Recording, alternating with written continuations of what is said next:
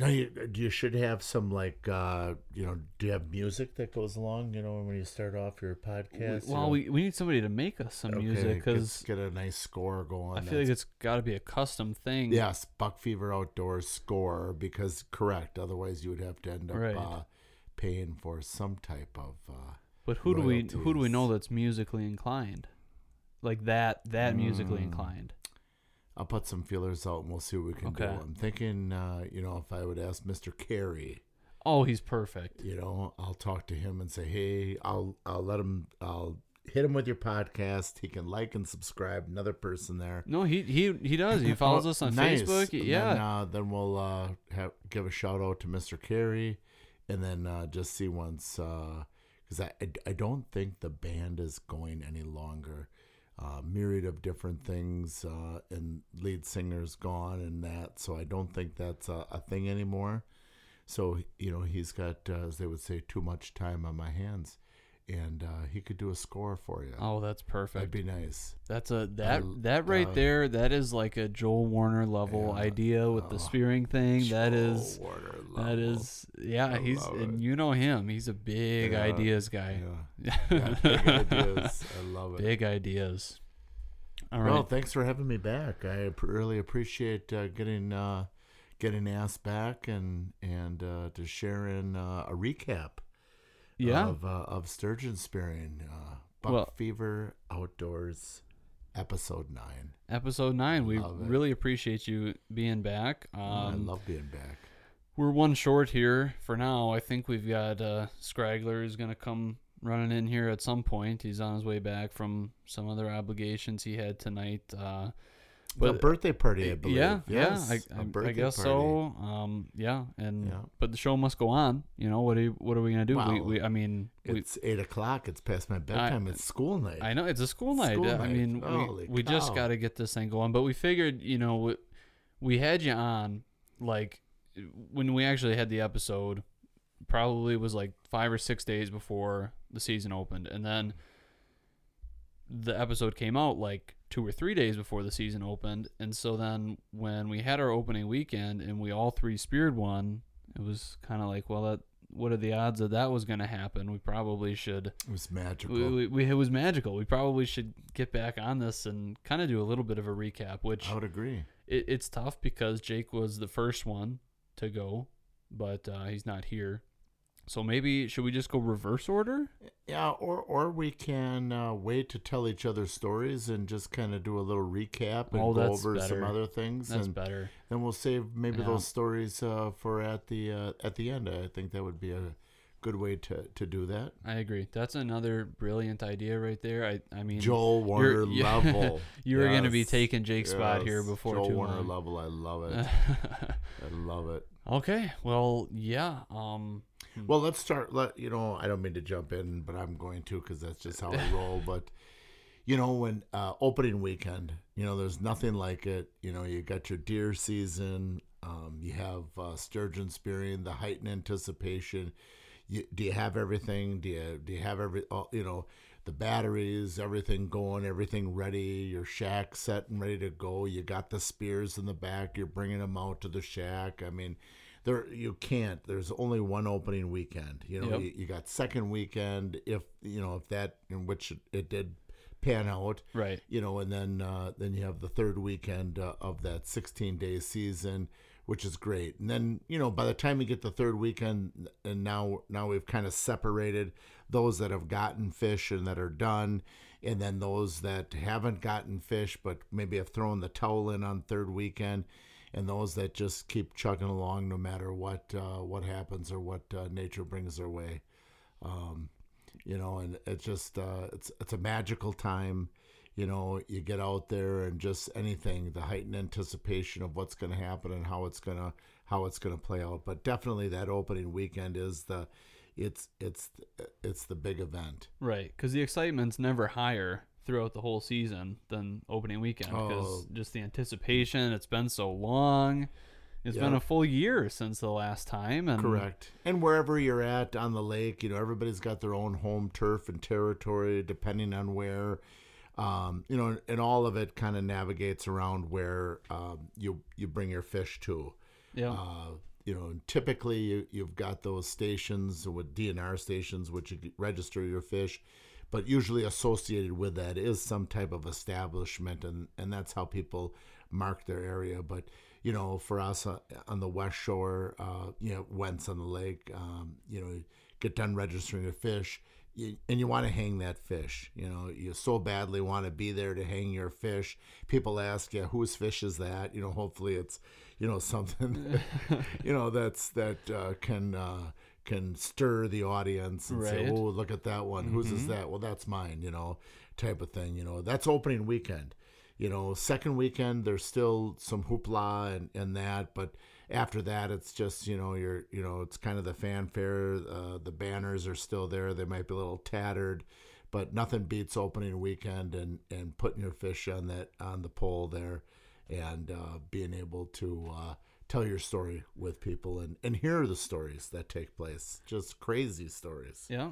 Well, it's like game day, because you got all the anticipation, you've Super been Bowl. Scouting, you got your game plan in place, and you go to bed that night, and you're like, oh, is it going to work? What's the morning going to look like? We're seeing fish, but are they going to be there tomorrow? Running through the steps in your head of when you finally see one, all right, and we got a spirit, and then get the stuff out, get the gaff.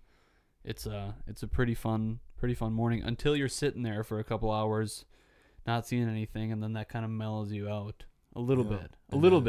And then all in a matter of seconds, your world is turned upside down. It just turns right back around. Crazy. So if we're gonna wait on the ones that we speared, we can go to fish that other people speared. And our group this year, it felt a little bit light as far as fish speared, maybe. But your son Jack speared one. Yes. Which was pretty cool. A really, really nice fish as well. 77.7 pounds. It was, somebody's heartbreak and his rejoicing. When he gave me the call and I ran over there, and he had the door open and I helped him gaff the fish and bring it out of the hole. And as we were taking the tines out of the fish, I asked him, I said, did somebody else throw a spear? And he said, no, why do you ask? And clear as day, that fish had been speared in the head. Yep. I mean, there were, I took a picture of it. We had two distinct tine holes in that head where you could feel that head was, I could peel back that skull. And, probably wasn't, that weekend. Could have been that day, although we were out in the middle of I don't think there was anybody within a half mile of us or a mile, but yeah, not really.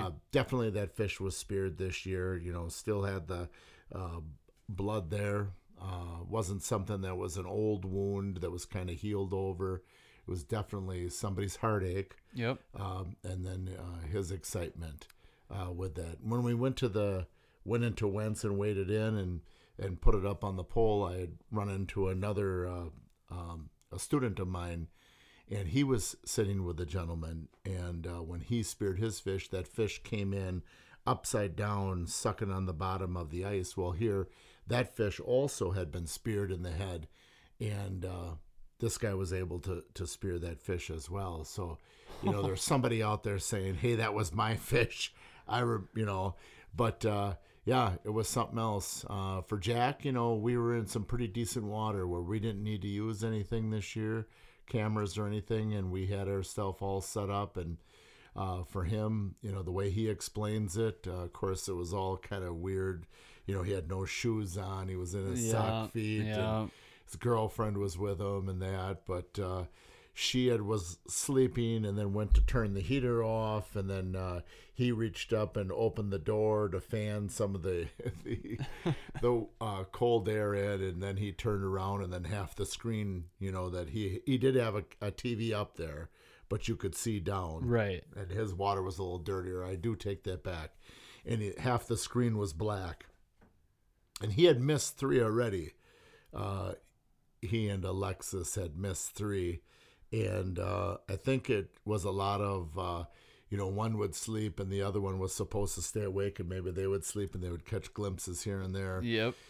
But I remember him muttering and telling me, oh, no, this will be the 4th one we missed. And he went back and looked down in the hole, and then he was able to catch a glimpse of that fish, and then he threw right there. And he had two good tines in that fish behind the head, and that didn't take off right away. And he thought to himself, his heart kind of sank, and he said, right. Oh, we missed it. And then that line took off, and that was it. By the time I got there was a lot of splishing and splashing going on, and we got it gaffed and got it out into the onto the ice there, and then the rejoicing takes place. Absolutely. And that was his second one, so that was good. I think he was really happy because his first one wasn't the biggest fish ever, and so people are making comments and whatever. He gets a little bit of ridicule for his first fish, but this one is a really healthy, good-sized fish. So and not defending Jack, but his first fish is the fish, if they're going to get a small one, people want to get. There were several like that I talked to this year. Callista Zemer, one of them. She's going to get hers mounted. I think that's going to be at Wentz. Oh, nice. But it's that perfect size. You get them in that 42, 44, 46 inch, where, they're anywhere from 12 to 15 pounds. But, you got all the hackles. They're just perfect on it. Yeah. And getting it mounted and which, a fish that size, you think to yourself, well, that won't be bad. It does get a little spendy. So sometimes those smaller fish end up costing a little bit more than getting a larger fish. But yeah, Jack's fish was definitely healthy. 77.7 pounds, 68 inches or so, and that was good. Not telling anybody stories, but there were a lot of fish, mine included, in that 60 plus inch range, and the weight wasn't there. That the feed, you don't have that shad population out there, so it kind of had all the fish kind of dispersed. Same with the that lake fly larvae, the red worms that you always dip and look for in the beginning of the season to see where they're at. Mine came over those snowflakes, and I saw that big head, and I thought to myself, this is it, Yeah. And the length was there. It's just they're thin, and there were a lot of them like that came in like that. But then, there were some that they were finding food someplace, because then they were, anything you get in like the 60s should be like 50, 60 pounds, and so on and so forth. Kind of keeps that weight going with it. But, some of them didn't turn out that way. And I remember some of the, the patriarchs and matriarchs of the sturgeon spearing world that have been doing this for a long time, they could see that as well, that was down. The weights were down on some of those fish, although we had a fair number of fish, again, over 100 pounds that were registered throughout the system. So system's healthy. Could it be a sign of, the population is steadfast, and maybe they're foraging a lot harder, and it's feast or famine for some of them, but that'll all come back. Just as the population of shad or redworms come back. I remember a number of years ago they talked about the population of redworms, and maybe the lake flies were gone, and you could cross your fingers with that one, but they're not, and that population will come back again. It's kind of like when you're deer hunting and your acorns. Yeah. You have the good years for acorns and the down years for acorns, but. This year had a lot of different strategies. Ice conditions were one this year. The main part of the ice, for the most part was good, but just for the West Shores getting out, crack had worked its way open, and it was just tough. By law, you got to have 12 inches to put out your car bridges, and so UTV bridges back and forth, and the perils of getting across those can be a little cumbersome. And you can't say enough about our organizations, our fishing clubs around the lake. They put in a lot of time out there. Speaking of the West Shore Fishing Club, also the Friendship Fishing Clubs, Scott putting out all of the different things, telling people to warn for, or marking things on a pin and putting them on social media so to stay away from those. And all those places did that throughout the lake. And if you Sturgeon Spear and Buy Sell Trade or any of these other ones, Winnebago Junkies or different social medias you can get yourself onto to not only get information as far as fishing information, but also to get information as far as safety is concerned. And can't say enough about the clubs and all of that they do and invest to put in to our sport to keep us safe as we're going out back and forth. How many times did we come, back to the crack to see the Wentz, moving those things back and forth. The Kleins were moving them back and forth as well, Yep. And I apologize if I, forget names, that I didn't mention of people, and everybody chipping in. I had a lot of my former students too that were chipping in as well. And it was nice to see the young people there doing that. Zach went all the time, every day, making sure he's out there. His brother Sawyer was out there. You had Chase Wagner out there moving shacks back and forth and getting those bridges set up where they needed to go. So it was nice. It's that younger generation that's kicking in, that's going to be there, and they're going to take over, where their dads, and they have taken over where their dads had done it, and they're going to continue to do it as well.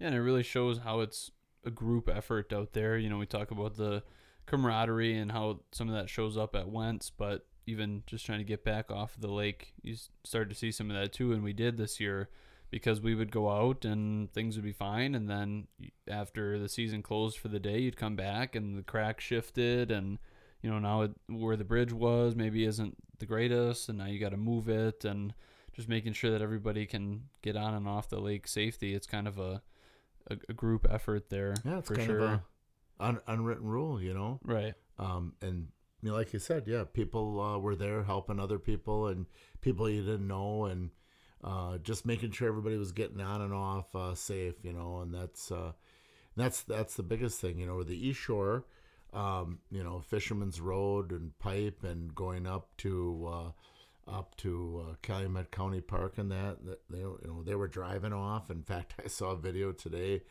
some guys were still driving off on the different spots on the East Shore, UTVs, Wow. The ice in the main part, still 14 inches of ice, water on top, Right. no snow pretty much left, but they're still out there giving it, looking for ice fishing, different things like that, trying to get their last hard water fix before it opens up, and we get back out on Lady Bago for some boating. Yeah. I think my dad was saying that some people are out there already, like in the river. Yeah. Like going after some walleyes now, up in De Pere, that sort of thing. De Pere is open, and even in our river system is open. I know the last weekend we finished up outside of the river there, and you could just see the mouth of the river growing and growing, reclaiming back. But it's that time of year, and you get a quite a bit of rain that we got. If that was snow, that'd have been something else, but quite a bit of rain we got, and that's going to change everything and get those fish moving and get them going. One of the things that, when Battle on Bago came around and we went up to get our tickets, and we talked to the biologist up there, and we had given our name, and when I registered my fish, we gave the name to the biologist again. I do the ice fishing team, the high school ice fishing team for North Fond du Lac, along with Zach Went, and then some adults as well, parents that have helped out immensely. But we offered to volunteer our time. We had done that with Coach Colby one year to be able to do the tagging. I think that'd be really interesting to see that happen and transpire and be involved in the sturgeon tagging. Oh, yeah. That'd be really neat to take those specs and see once the type of fish that we do see and in our system, and be able to see it firsthand to kind of get those numbers as well. Be a lot of fun, a new experience. Do you ever go up when they're spawning and check that out? Because that can be pretty cool. We have. It's unbelievable. You sit there in your hole and you're staring down there, waiting for a fish to come by, and now you're here in a river and you could almost practically walk across, when they're thick as thieves, and going through that whole process of spawning and taking that cycle back over. And I think the gestation period is like 25 years before you come to maturation to be able to spawn. But that just shows how healthy our population is for sturgeon and that. Oh, there he is. There's, oh my gosh. Not the birthday boy, but coming back from the birthday bash. Right, come on in. So we had Bree's birthday, correct? Correct. Oh, nice there. So we'll get you going. So we just been kind of talking about opening weekend, what it's like and that, and then all the weekends there. So we hung on for 3 weekends, trying to get my wife Sarah a fish at the end. My son Jeb a fish as well, and he had somebody help him out. Tyler Jackson, if you ever need any ideas, he's got them all. But he was helping Jeb try to get a fish too, and that's neat too. Where his family had filled up, and then he didn't have as they would say, a dog in the fight, but offered up his shanty and went out there and took it up, got it all cut in and got it ready to go, and bringing other people out to help as well. So it's all part of that camaraderie and network that you have. And I like to see too, all of these organizations, so I call them organizations, but little groups now, everybody's got their own sweatshirts and, whether it's the last name of the group or some name they came up with their group, it's pretty cool, and everybody hails from different spots of the lake and that, but it's neat to see it. And, this time of year now, Wentz will have their party on Saturday. It starts at 9 p.m. and then they go through and then they award people who have been lucky enough to spear, and they got all different kinds of things that they do with that, and they have raffles and that. I know the East Shore has a big one too that's coming up as well, and with raffles and that. So it's one more opportunity to regale yourself in some sturgeon type of atmosphere, and to get together and kind of finish the stories you haven't told, or to rehash stories. You're always going to hear it, and you're see the arm movements, and you can tell that they're talking about spearing, and whether they did it this way or that way, or I had it left-handed, or I did a pirouette, or whatever. And the stories embellish, as I can go on record too, because when Joel Warner was here last week, he set a weight record straight, and as I get older, I tend to maybe embellish. 83 pounds, not 81 pounds, Joel, because I did go back in my time hop. Yep. That was 12 years ago, and I was able to put that down there, and I did have it in there. I forget how many inches, 72 inches, 83 pounds.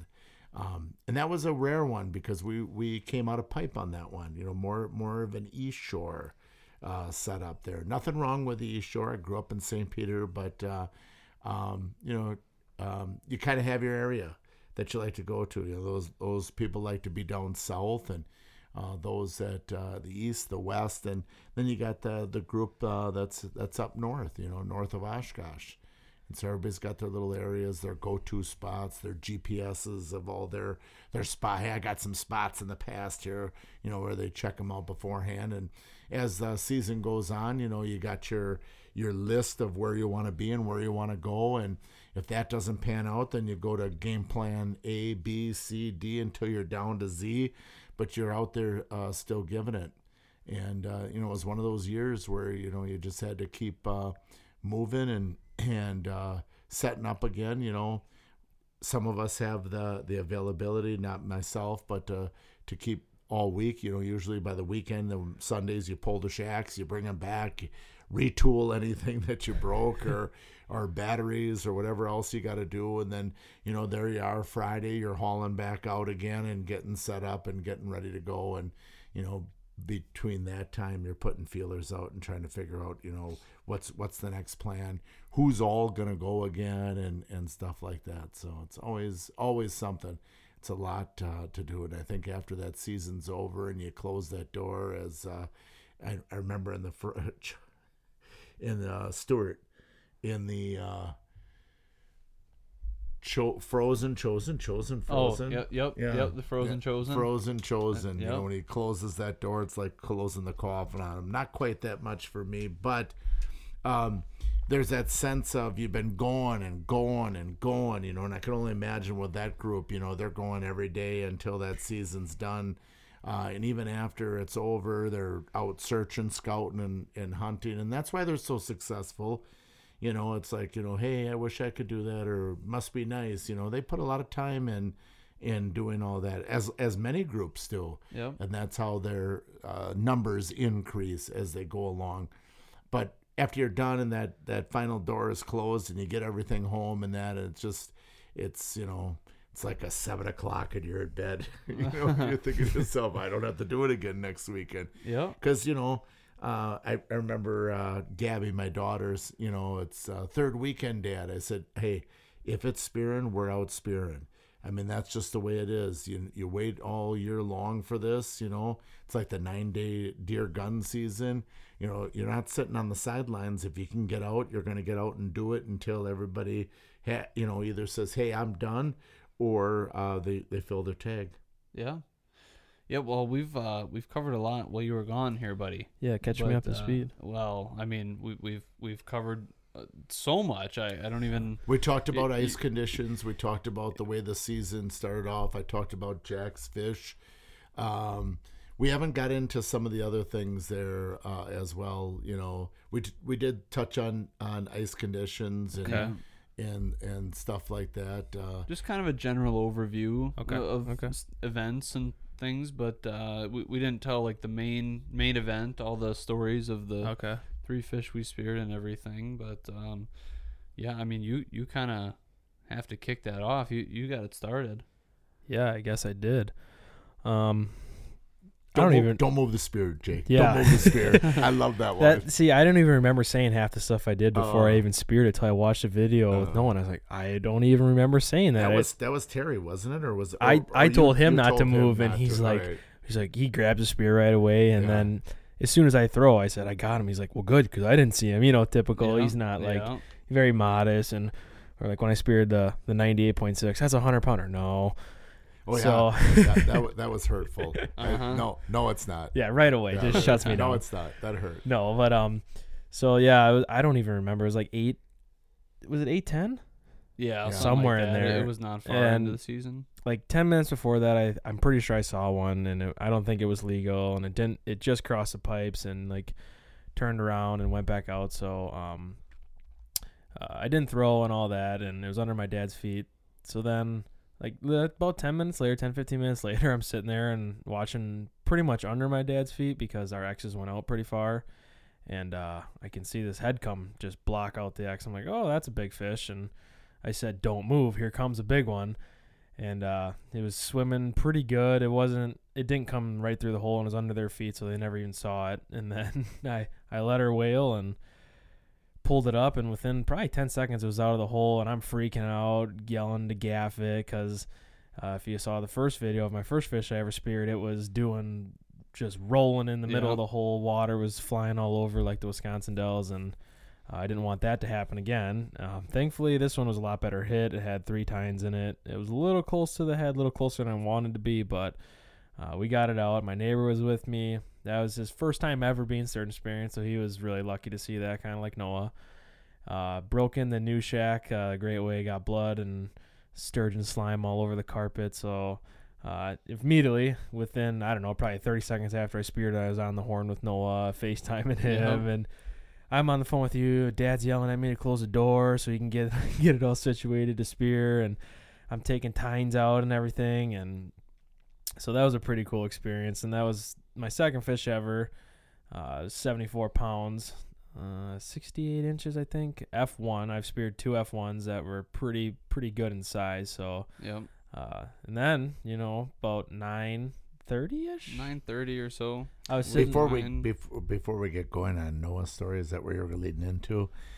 I just want to comment on how excited Jake gets. I do. When he gets a fish, and I have the tendency to say "let's go" a lot. Yeah. Do you? Apparently, is that what it is? Is it "let's go"? Let's go, and my voice just goes higher and higher every time I say it. And some of the viewers may not, and those that are listening may not remember, but the first one you speared, you had your knee operated on, and you were in a brace. Yep. And that's when Uncle Eric had wondered if the brace had pinched something, but I'm telling you right now, when you speared that second fish and I'm watching that video, it was like deja vu of that first fish. It was almost like verbatim, you jumping over that hole again. It's like my signature. Yeah, and then you just see the body jumping over the hole, and it's let's go, like getting ready for the big game. You know, the adrenaline is just there. It's unbelievable. People are like, oh, why would you do that? Staring at that hole. Kind of. That's got to be the most boring thing to do. But I'll tell you, when that hits and you spear that fish and that adrenaline just releases, it's unbelievable. The things you could probably do shortly after that time frame. I mean, the adrenaline is just through the roof, and I was really excited. I'm screaming, yelling, and our CB wasn't working. I thought it was, so I called Eric, but he came over because he could hear us screaming and stuff. And so, yeah, but I was sitting there, and I was kind of bouncing around from shack to shack after that, and I'm sitting there, and Noah FaceTimes me. I'm like, no way, because like I mentioned before, Noah and I don't ever FaceTime each other. Well, that's how I answered the phone when you FaceTime me. The first thing I said, you can hear that in the video too. I answered the phone saying, no way, because you're FaceTiming me. I'm like, there's no reason you would be unless you speared one. We only FaceTime each other if we spear something or kill something, and then he FaceTimes me, so I'm like, okay, well, one of them got one, and then you show me a fish laying on the ice, and I go, "Oh my god!" Yeah, I don't know how it happened, because and we've talked about this quite a bit, and we've said a lot about it and whatever, but like we've just been so lucky, like so fortunate with the fish that we've seen and speared, and just in such a short time frame, and so we were kind of going into this year thinking, kind of trying to temper the expectations a little bit, like realizing how spoiled we've been, and just knowing that we could still have a good year even if things didn't work out like they had been going. And we had so many issues with our GoPros, and we talked about that a little bit too, but we would go out, and we had done some small game hunting and some other things, and even going back to deer season, you had some GoPro footage that you would turn it on, press record, and it would say that it's recording. It was recording, but I think the SD card was just broken. So sometimes it would save it and sometimes it wouldn't, and we were just losing footage. So now we're going into the season with a bunch of broken GoPros, thinking, well, even if we are lucky enough to spear one and it's on camera, we might not even actually get the video saved because everything's broken. And then to end up having the season where all three of us actually speared one, and they were all on camera, and it all actually got saved, like it just, I mean, you couldn't have written a better script there. And the fact that yours came right away and then mine came shortly after that, it was just so unbelievable, because you had speared that one, and already it's like, if somebody gets one like that, the day is a success no matter what else happens. And we hadn't seen anything yet at that point, but I mean, we're like 2.5 hours into sitting. That's not super unusual. And I was kind of on break for a while there. I was kind of on my phone doing my thing. Well, usually when it comes to that stuff, it's like I kind of start off being the one. I'm sitting with Gabby and Ben, right? So it's nap time, it's snack time. And so I'm the one watching, and so that's all just Ben. That's all just Ben. Yeah, naps and snacks. I was gonna say, you're pretty good usually. You don't ever really go on your phone that much. No, I mean, I probably had spent 2 hours pretty much watching the hole, and then I had taken a break, and Gabby was kind of up, and then we just recently sort of switched back as to who was standing guard there and watching the hole. And I don't know, I was getting sore already. Like, I was just sitting down looking over the hole, and when you're sitting there, even if you're right out on the edge, you can only see so much. Like, you can't see the part that's like under your feet, so you could miss one right under your feet, or maybe see it too late to where then you have to rush a shot, and that leads to bad things. So I was like, all right, I'll stand up for a little bit, and I'm not standing for very long, just a couple minutes. Straddling. This was after. I did that eventually, but I was just standing regular, just looking down, and that hurt my neck. So then that's when I'm like, all right, I'm gonna do something kind of stupid, but it's just, I don't know. I do that every now and then, and so I just decide I'm gonna straddle the hole. Like I'm just gonna step over and have one foot on each side, and it seemed like it wasn't gonna be that big of a stretch. And then once I got there, I was like, this is like, I can't even get close to doing the splits. I'm not flexible at all, and this was like pushing my limit. This was like the max. I'm not going any further than this. So I didn't know if I stayed there too long, I didn't know if I was going to be able to get out of that position. But when we watched the footage back, because the GoPro kind of like upscales it a little bit, you can see the water more clearly if you watch through the GoPro than if you're watching with your own eyes, which is kind of weird. And then when you speed it up, because you can do that when you go and watch the video back, you can like play it really fast. And that's when I realized that either mud was rolling over the X's or the fish was in the hole. That fish was moving in, and you were stepping across, and you can see it. It was moving in before I even went to straddle the hole. So when I watch it back, especially when I speed it up, I'm like kicking myself, like, how did I not see that? I mean, I was looking down the hole this whole time, and when you play it slow, it's kind of harder to tell that it's there.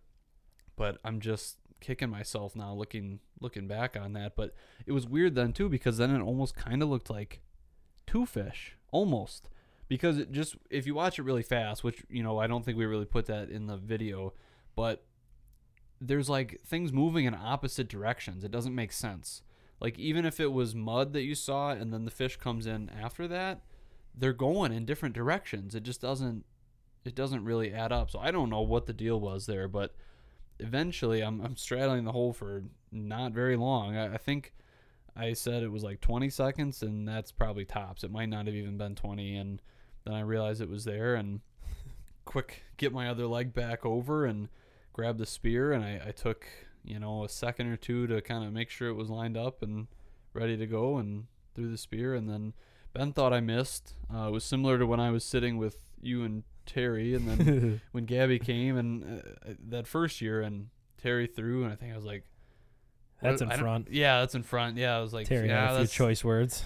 Yeah, and then he was mad, and I felt bad about that then too, because I guess it just distorts your vision enough to where you just don't see it quite right if you're on the opposite side maybe. And so Ben thought I missed. He didn't say anything, but he just didn't really think I hit it. And then Gabby kind of said I got him, and then we kind of took a second, and then once we really saw the rope start to kick, we're like, all right, yeah, we got him. And it was a well-oiled machine. Ben got across the hole. Then we got I don't think we even bothered with trying to take the decoys out or anything. It was like, nah, just leave them down there. But we got the chairs out. Gabby kind of ripped the door threw him a little bit, ripped part of the door off a little. So that took some MacGyvering to kind of make it work after that. But threw everything out, and Ben did a good job gaffing it and got that one out. And we were talking about this a little bit earlier before you got here, Jake, and how some of the fish were a little bit skinnier than we thought. Yours kind of matched up pretty good, but she had a big head though. She did, but mine was like... And that's, with that F1 being spawned out, that fish probably would have pushed almost 100 pounds. Right. If it was an F4 with it. But, yeah, go ahead. Because mine was like 62, 63, I think. Maybe 61. I mean, it was right in there. It was over 60 inches, and then it was like 46 pounds. And it felt heavier. We both kind of... Everybody thought it was a little bit heavier than that, but... to not even break 50, then we were like, I don't know, that's a little skinny. Mine was 62 and 38 pounds. Right. Mine was on the program, because like the keto diet. it was a keto sturgeon. I mean, when that head came across there, and the head was big, like you said, just thin fish. A number of them that had come through there, but there were a number too. We talked to as feast or famine. Either some are getting in, or they got all the cookies hidden someplace, and the other ones are just trying to forage for the best they can with it. But I don't know what that is. That some of them are so big, and then others are just thin like that. Because I mean, people speculate and whatever, but yeah, it was a thinner fish than what we originally thought. But I mean, we've said this multiple times. Like, you and I are happy no matter what size it is, as long as it's legal. Like, and we've been very fortunate. Yeah, we're just happy to have any fish. And I mean, I speared 2 very, very good fish. Some really good ones. And after I've seen, before I speared my first one, I only saw one other one, and I missed it when I was 12. Yeah. And then I went 6 years without seeing a fish. And, then I made up for it with the last 3 years. So, but like I said, we're pretty excited. I mean, even you spearing the 90-pounder and. Right. Yeah. And I did run into, one of my buddies, I called on the phone and talked to him because he had speared one, and I called to congratulate him. And I won't name any names, but a gentleman that we both know, he got his first fish this year. 30 years. 30 years he's been spearing, and he's an East Shore guy, and spears with a bunch of different people and stuff like that. And some people are like, well, that's his own fault. He should blah blah blah blah blah. But how many times have you been next to a shack, and they get a bunch of fish and you don't see a fish. So this year, sitting with my wife, I mean, I know for a fact we never had a fish come through us, but Jack missed 3. You speared 1. We speared 1 out of Jeb's shack, but Sarah's shack in there, we never saw a fish.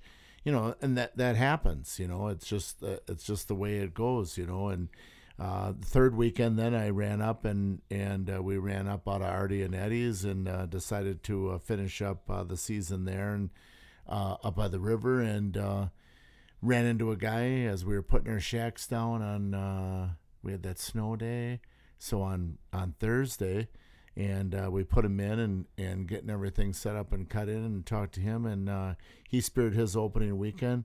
49 years. That was his first fish in 49 years. Holy so God, that's dedication. And there are stories.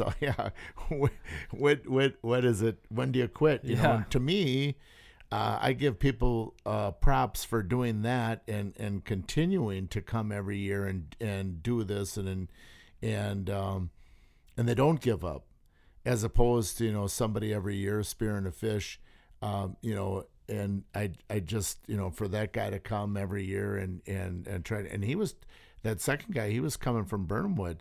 So, he's traveling, around from that Shawano area, coming down, and I've seen his truck many a times down here, and, he was excited.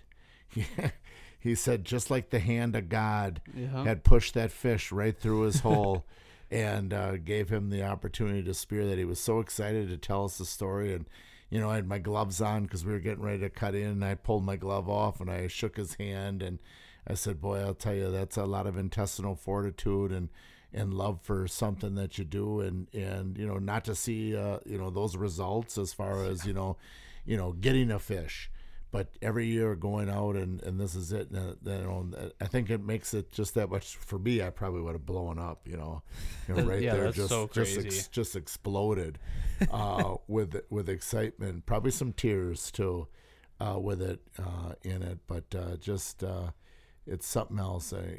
We talked about it before. You got deer hunting, but sturgeon spearing, if you're into it, you're into it, and you get in deep too. Well, we talked about it too. Like, you can do a lot of scouting and whatnot in that house, but when it comes down to it, you're cutting a pretty small hole in a giant lake that they need to swim through. So it's not just you're gonna go out there every year and spear one unless you put in a lot of time and you know where they are, and you risk a lot of sketchy ice conditions to get close to where they are. But yeah, I've thought about that a lot with all kinds of different hunting, and I mean, just anything in life really. It's like, any amount of success is going to have some amount of luck and then another amount of effort, and depending upon and depending upon what you're talking about, it could be a little bit more on the lucky side or a little bit more on the effort side or whatever. But with sturgeon spearing, you definitely need a fair amount of luck, no matter how much you put in with the scouting and the preparation, even though that can help. But man, I really hope we don't ever go anything close to 49 years. That's like more than twice as long as we've even been alive. Yeah. I can't even imagine. I can't even imagine. It goes by quickly. Well, and then, things, you'll end up with a paradigm shift. Things will change, and eventually, you get married, you have kids of your own, and then, you take a back seat and getting everybody else out and getting them going and trying to get everybody else that opportunity, because you've done it, you've tasted it, you know what it's like, and to be successful, like for us, it's my whole family spears now. My wife right till the bitter end. I mean, we had one coming in and on Panoptics, and I thought this was it. We were going to close the deal, and just like that, boom, and it kind of turned, and we ran out of time. But she was still giving it to the end, and that makes a difference. And it isn't when are you coming home? How long does this season end? What are you doing now? We've already been to Wentz. And now she's into it. She loves it. And, and this next year, I hope that we get her first fish, and she's been at it for a while and to give her, I know she says, it isn't that big a deal, but I know when she gets a fish, she'll be off the chain. She'll be hooked for life and getting out there, and she enjoys it. The kids do it as well. And it makes for an easier sport for me. Because I don't have any worries, because I know everybody's out there and we're all doing it. Whether we get a fish or not, that's irrelevant. It's just having fun, making stories, and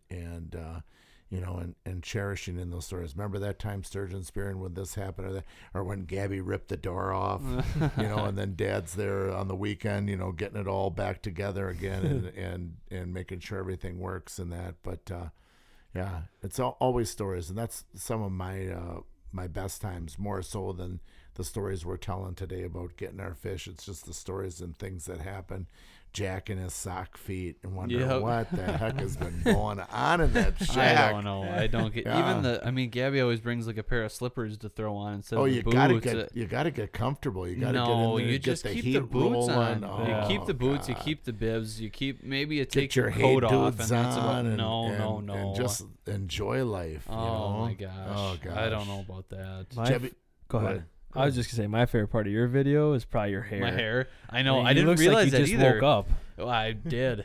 I didn't realize that until I watched it back, because I had a hat on most of the time, and then I've kind of been growing my hair out now, and so then when I am looking down over the hole, there's my hair just kind of like Albert Einstein comes into frame. Just going crazy out there. But we got the hat back on. And, it was all good. But so before we tell your story, we talked about this a little bit with Joel last week, but with the Panoptics thing, do you think there's anything to that where they look like they're coming right in, and then next thing they're turning away? Like, do you think that's a Panoptics thing? Do you think it's something with the hole? I don't think so. I think what it amounts to, and the one thing that we got to realize is we're the hole. So we're staring at this hole, and we see the fish, and we assume the fish is coming for us, but that fish is just, looking for food. Yeah. And it's going here and it's going there. Now there may be something down there. Maybe it runs across. Now the one I speared came right across. I call them the snowflakes. That siding, whatever you want to call it, that lays flat, but right across. Never, stopped or ventured or turned or veered. Just coming right across.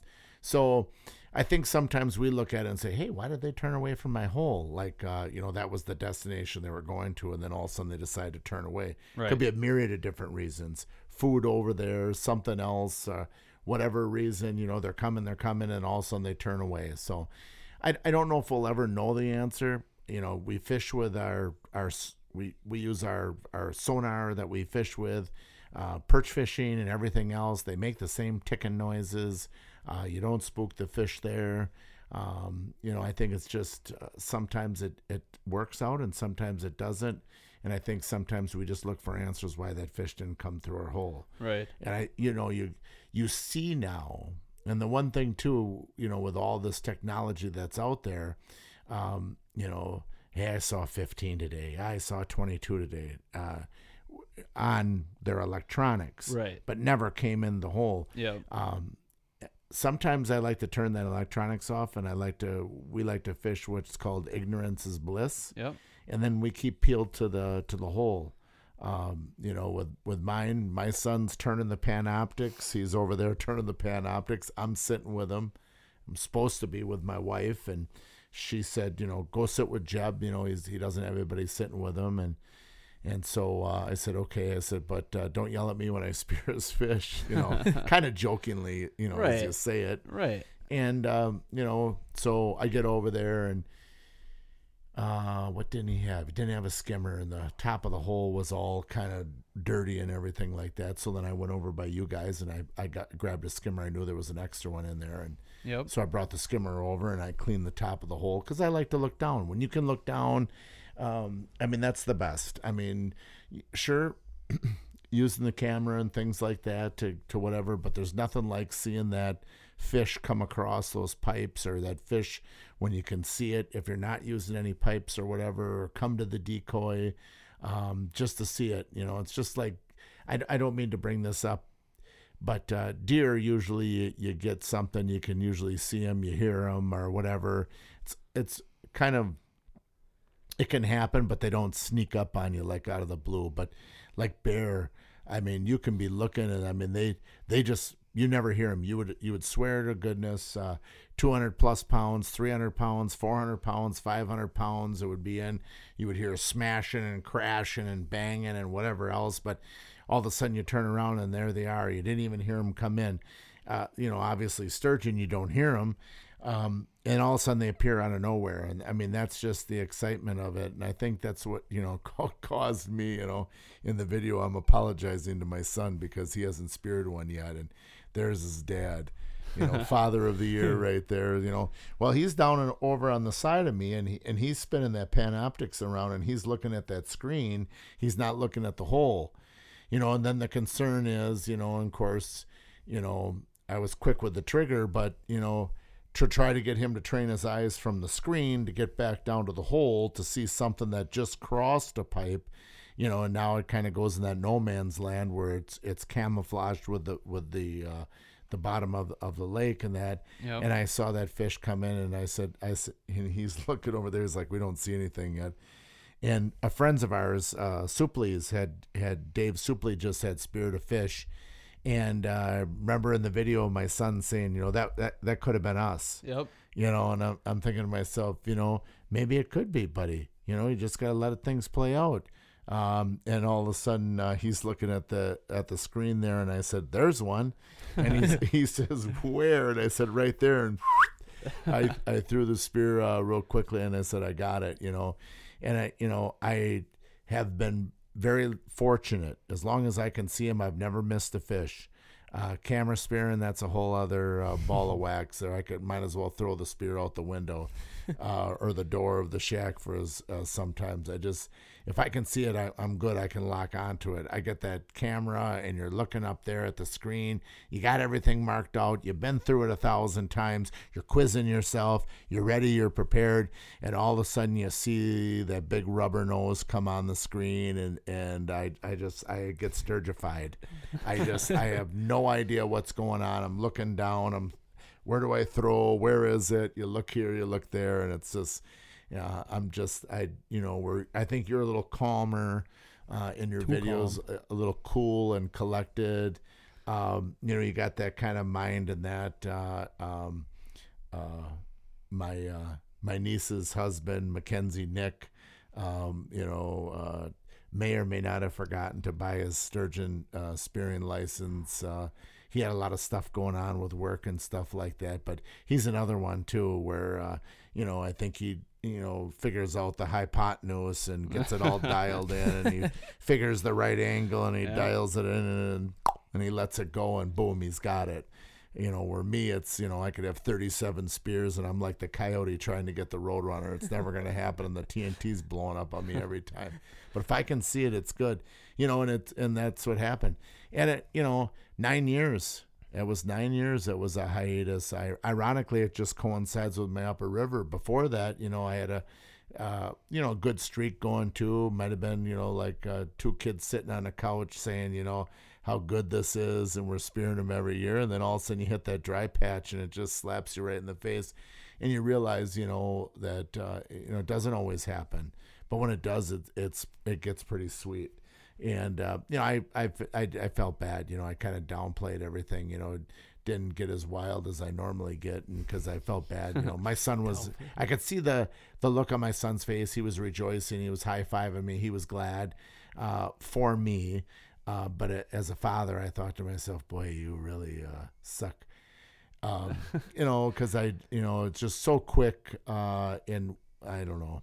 Well, I mean, like you said though, like, if you would have waited and then had him try to get his eyes back onto that and try and find it, thinking about if you wouldn't have been sitting with him in that moment, if he would have been on the Panoptics, because it wasn't showing up. He didn't see it. When he was spinning it, he eventually found it, I think, maybe. But he said, when I said there's one, and he must have spun it around or whatever. Right, but so had he been by himself in that moment, then he maybe would have spun it around and found it, and then maybe not been able to see it down the hole, or didn't see it at all, and it went right through. So I think it was as good as it could have been. Really, it definitely. There's a lot of ways that it could have ended with nobody getting a fish. So I think the fact that anybody got one there is probably the best case scenario.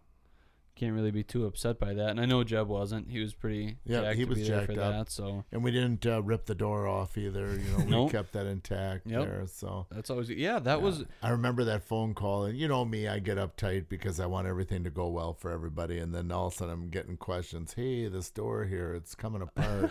Gabby took the chair and ripped part of it off, but we got it fixed and it's all ready to go in that. So. Just another story. Just another story. Add to the long list of stories that we've been racking up over the years. And where was I going with the there was something with the door. I don't remember. Something with it, but it's all good now. We got it repaired and everything's back the way it should be. Was there anybody else? We talked about ours. We talked about Jack's. Any other notable stories? Because I don't think there's any I was around for besides the three of ours. Jack's, I wasn't out on the ice at the time. It was, for our group, it felt a little bit light this year, maybe. But we were also, maybe a few spears light at times, too. There was other stuff going on and things. And, it's we got to do what we got to do. And, so it's obviously, there's other things that have to come first sometimes, so it's totally understood. But I think we made the most of it. Everybody on this couch got one, so that was pretty cool. It's another one of those things that we think about that is a little bit unheard of, like our first year. But then Joel tells stories, or Michael tells stories about 15 fish getting speared. I think Joel was telling that one about you. Yep. In a group that you had that you just were stacking them up. And I think that's, it used to be on your patron's license. You got it automatically, and now you pay separately on that. And I think that might have been some of it. It just, you had an opportunity for people that hadn't speared before to get them to come and spear. And I've, you had your uncle that got even though he wasn't there, it was his shack. 3 fish in one day, and those were some heavy hitters. Yeah. Ours were along that 50, 60-inch range, 40-inch range, that we had come through. But, I mean, it was so crazy that year. I mean, it's unbelievable. It will never be anything like that. If there is, once again, I'd probably self-combust. But I would be explaining to people, here's what you need to do. I remember Kevin Phillips, plain as day. He was one of them. And I said, okay, here's what you need to do. These are the chairs. You're going to sit down. You're going to look into the hole there. And that was a clear year. And I said, these are your spears here, and how's you do it? And he goes, hey, there's one. And I said, hey, stop screwing around here. I'm taking this seriously. He says, no, there goes one right now. And sure enough, we turn around and one comes sailing through. And I said, okay, sit down. That's your lesson. And he sat down, and I'm going to say, I don't know, 45 minutes, hour later, boom, he had speared when it was out. And then his buddy, Eric Lamberg, was next on the docket, and he came down and gave him the same lesson and the same scenario in that, and Joel, he's still over there in his shack, like 75 yards, 100 yards away, and he's, no, I'll be fine here. And I'm like, oh, okay, so the next person comes in and, same thing again. And then finally Joel's like, hey, so there again shows, you got somebody 100 yards away from you and their fish are piling in left and right through that hole. But for whatever reason, using that corridor, but not a single fish did he see come through his hole until he came in and finally joined in on the mayhem, so to speak, and that was something else, But that's one of those things where you later on in life you just talk and you laugh. Remember that time we had this, and there's all those stories out there, just like your deer hunting stories. But for whatever reason, sturgeon spearing is just the stories are a little bit sweeter, and so many neat opportunities, and when you're. I remember, what was it, last year, Brandon Aarons and his wife speared fish, the husband and wife combination there too, did that. And I know, I don't know how that all panned out. I know he got one again this year, and a number of people that just see in there, and they post their fish and that. And, and everybody hashtag this year to try to win $500 gas card. I don't know when they're drawing that. I see a bunch of hashtags out there. Yep. And I didn't put my fish in, social media and no reason, of it. And then I saw the hashtags out there and I threw my fish in. And then, of course, that was like on the last weekend. Then people were like, hey, you got a fish, huh? Right. Like, yeah. With it. So, but yeah, neat opportunities and that, and with us with sturgeon spearing, I'd like to get to that sturgeon stampede, but you're always in a rush of cutting in shacks and doing different stuff and things like that. But, there was that festival went on as well and did well. And then our ice fishing team, we helped out tear down for Battle on Bago that second weekend. So Saturday night after spearing, then took a bunch of kids up and we took everything down there and that festivity was going on as well. And, then they always, end up, getting some money back to us, in our program and that, which is great. The kids really enjoy that and being able to buy more equipment for ice fishing. It's just neat to get the kids involved in that. It's pretty awesome.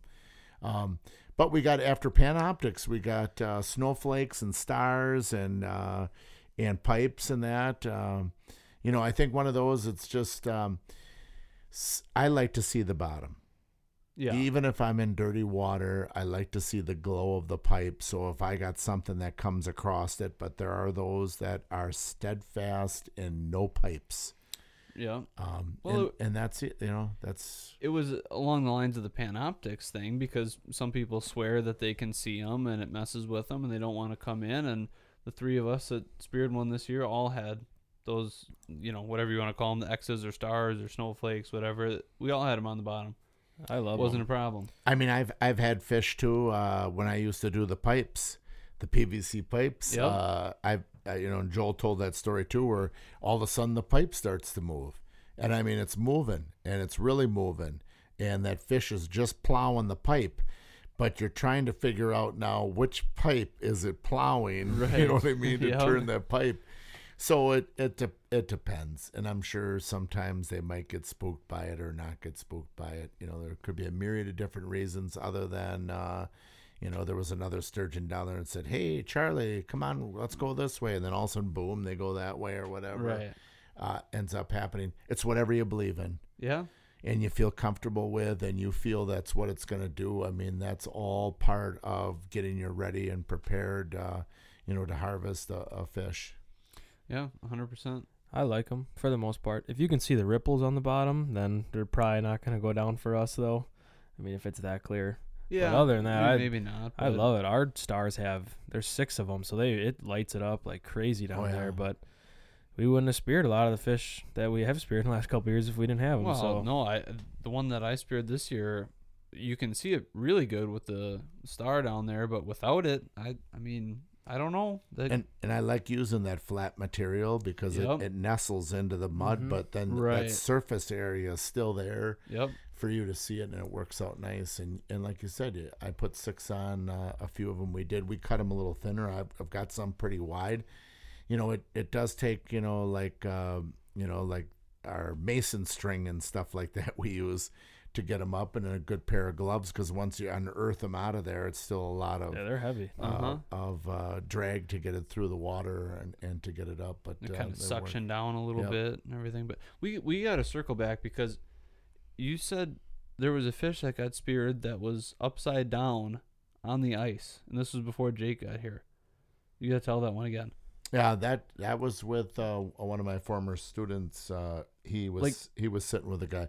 Well, sometimes they'll come up and rub the top of the ice, but I think what had happened was that one had been speared in the head, whether it had come up and was dying but was still sucking the bottom of the ice. I don't think it was deliberately like sucking the bottom of the ice. It wasn't like Christmas Vacation, kicked by a mule. I think it was kicked by a mule. Eyes go cross and falls down a well. Eyes go straight, vice versa. But that's what I think happened. And that one had a big chunk out of its skull when he showed me the head, because Jax had the two in it as well. And Can you even imagine? That was unbelievable. Yeah, somebody's heartache, But like, you're just sitting there, and then all of a sudden you see the belly of a fish come through your hole. They actually saw like the coming through the side there, if it was like the lips and that off to the side. He actually had to get down and then spear, almost parallel to the bottom of the ice to hit it. That's so crazy. It was that high up there, So when they just got a glimpse of it cutting the corner of their shack, Jeez. And then they had to spear it. So yeah, that'd be tough. Crazy. And I don't know if something like that, would pick up or not. I'm sure with the Panoptics you would be able to do it, but a lot of times it's just looking at the hole. You got that center holder. You got to have somebody on the other side that's looking. You're not over there, or you're taking a siesta or eating chips or something like that. Terry and those guys never see that fish. That fish is still swimming in Winnebago. Yeah, so 100%. It's just being at the right place at the right time and keeping your eyes peeled. And it does, and your eyes do play tricks on you after a while. And then when you think you see one, but it's not one, but you're jerking and react, and people look at you and you try to play it down. You're like, I don't know. Or something comes in like an eel pout comes rolling in, or you get a different fish that comes in, and had a large schools of perch that came rolling in, and usually that's synonymous. It's one of those old time Went sayings. Where there's perch, there's sturgeon in there. So you always got all those different kind of tales that go in with it, but. Yeah, it was definitely one of our more memorable seasons. Having the equipment helps out too. It's like planes, trains, and automobiles. Only it was snowmobiles, UTVs, four-wheelers, people in sleds. However you could get out, you could possibly get out. It was tough, and then trying to get back over that crack. And sometimes we went to the east shore and dumped it off and brought everything around. So it was whatever you could do it.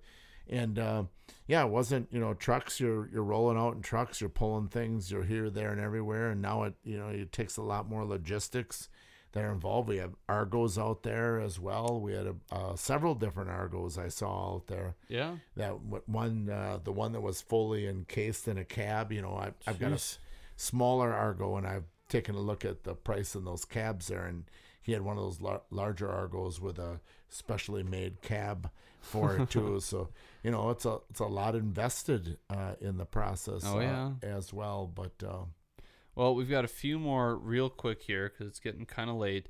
So the one I speared and the one I speared last year, and then the one you speared this year, our spearheads didn't come off, and I think the reason mine haven't the past couple times because I'm not pulling on the rope hard enough to try and make it come off. Yeah, you got to give it a little jerk, and I think sometimes it's you're apprehensive because if you jerk too much, right? Because you don't want to, you don't know how it's hooked in with there. Those, and you can adjust the tension on those ball bearings. Mm-hmm. There's that little screw right there. Right. We went through and cleaned them all up. Jeb and I did, and then sprayed them all down and made sure that they released decent. Yeah. But you can, and then and that rope is tied on the end of it. You just got to give that a pop, and that'll pop off, and that'll be something that you can always try. With it.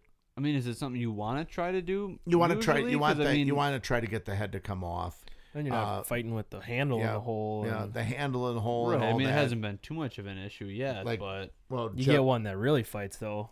Yeah. Jeb speared that one on Sunday. They figured probably was around 100 pounds, and he hit it in the back tail, and then that head was notorious for not detaching, and that fish, boom, skyrocketed right to the top of the ice, and then smashed down on that ice there, and then prized that bar, and boom, popped right off.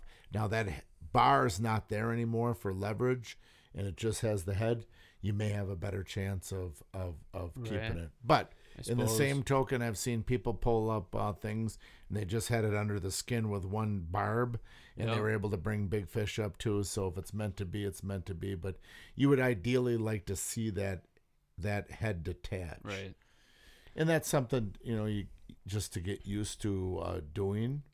And then sometimes if you need to do that, you can just loosen that up just a little bit so that piece of metal doesn't have as much pressure on that divot in there too. Well, something that comes up every now and then, we obviously like our spears for the type of spearing that we do, but harpoons, those can be an option at times.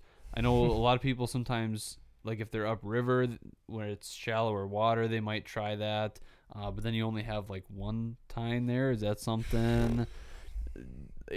to me, I was almost thinking in a way it might be like shooting a turkey with a bow and arrow, kind of, where it's like it's much more effective to use a shotgun, but some people like the challenge then of trying to get close with a bow. Is that something you'd ever be interested in?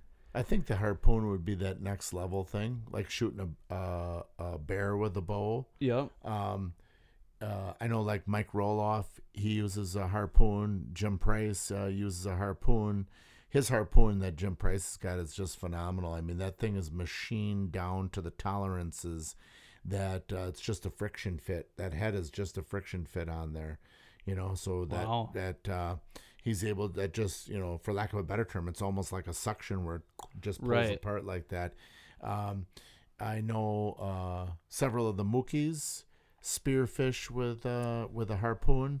They enjoy it, and then of course then you got the other people that whatever that limitation is, they got a cage that goes down as well. It's neat. I think it's up there. It's kind of Fred Bearish, if you will. Yeah. To be able to spear with a harpoon, to take it next level, I definitely think it's something to take a look at down the river. And speaking of river and that, knock on wood, I shouldn't jinx myself. Next year will be 9 years for me for my upper river. I'll have points in, so hopefully. Now, I may just have jinxed myself, but I thought last year with 8 years there was a good possibility, but it didn't happen. And so hopefully this year with 9 years to be able to go up. It's just a great experience, upper river. It's just not only the amount of fish that you potentially could see, not only sturgeon, but just, garfish, carp, all different types of fish. And you see them come in and swimming in schools, and it's, one heart attack after the next as they breach your hole. And it's a lot more activity. Right. You get to see, and when you get something in of decent size and you're in, 4 feet of water, maybe even 3 feet of water, it's unbelievable when it comes in like that. And you're just like, there's, no doubt you can see what you can see. So if you do end up with an upriver tag next year, I might have to take a couple days off of work. We might have to do a video kind of like our first one, even like our second one, just go like more movie quality. Just really go all out, get the drone up. Just just go crazy with it. Well, Terry might pull too. Yeah. He'll have 8, so if not next year, 2 years. Yeah. That would be awesome. And like I said, it's all, they take so many, I think from 7, from 8, from 9, because I know some group in our group that we spear with, she drew hers at 7. Yep. When I had 7, and then some that I knew drew at 8 when I had 8. So hopefully 9 is the magic number for me, and we can, because things will work out well, I may have a number of days where I can spend up sturgeon spearing next year. Yeah. And so if everything works out that way, that'd be great. So with spearing it's done now. We've got a lot of time before next year. What's going to be up next? I know Jake and I, we're kind of ready to do some shed hunting, and then we'll be turkey hunting before we know it. What's going to be cooking now that sturgeon spearing's over? Well, I got 6 to 8 weeks that I can let my foot heal there, because I fractured my foot, my right foot, sturgeon spearing. Bit of an oopsie. Yep, moving bridges, UTV bridges, and we flipped a bridge, and I flipped it onto my foot, and I broke the metatarsal on the top of my foot there, a crushing injury. So I just saw the podiatrist today, and she explained to me, hey, your age, another 6 to 8 weeks. So it smarts a little bit. But yeah, turkey hunting's coming up. Getting that ready to go, and always looking, not only shed hunting, but just looking on your land for sign, prepping for the next bow season. There's always something to come along. Plus it's, 4 sturgeon shanties at home that I go through and get those all ready to get those put away. Then you got a boat to get out and get that all ready to go and get things fired up. So it's always something to do. In the whole process, it's what keeps you going. Yeah. From season to season, and there's always people you're going to run into and see, and that's in large part. It's what I really enjoy is just the camaraderie of the people. Whatever you're doing, being out there in the wild, sharing what you love and enjoy with other people, and the stories that you tell around the campfire, at the local establishments or wherever. And sharing information and stuff like that. That's always been a fun thing to do. Yeah, absolutely. Do we have anything else? Are we ready to let sturgeon spearing go for the year? A final shout out to all of the clubs and organizations that work tirelessly to make sure that that we're safe, that the season's safe, and that everybody comes home and is able to share in that again. You can't say enough to all those fishing clubs. Support your fishing clubs that are out there. Yep. They really work hard to do a lot, and this year was really tough. And to be able to put the bridges out that they did put out, to get those things out, or if I can't say they really did put those bridges out, but they were private bridges that were put out. But it was something. It was a lot of effort that went in and day out, and people that did that.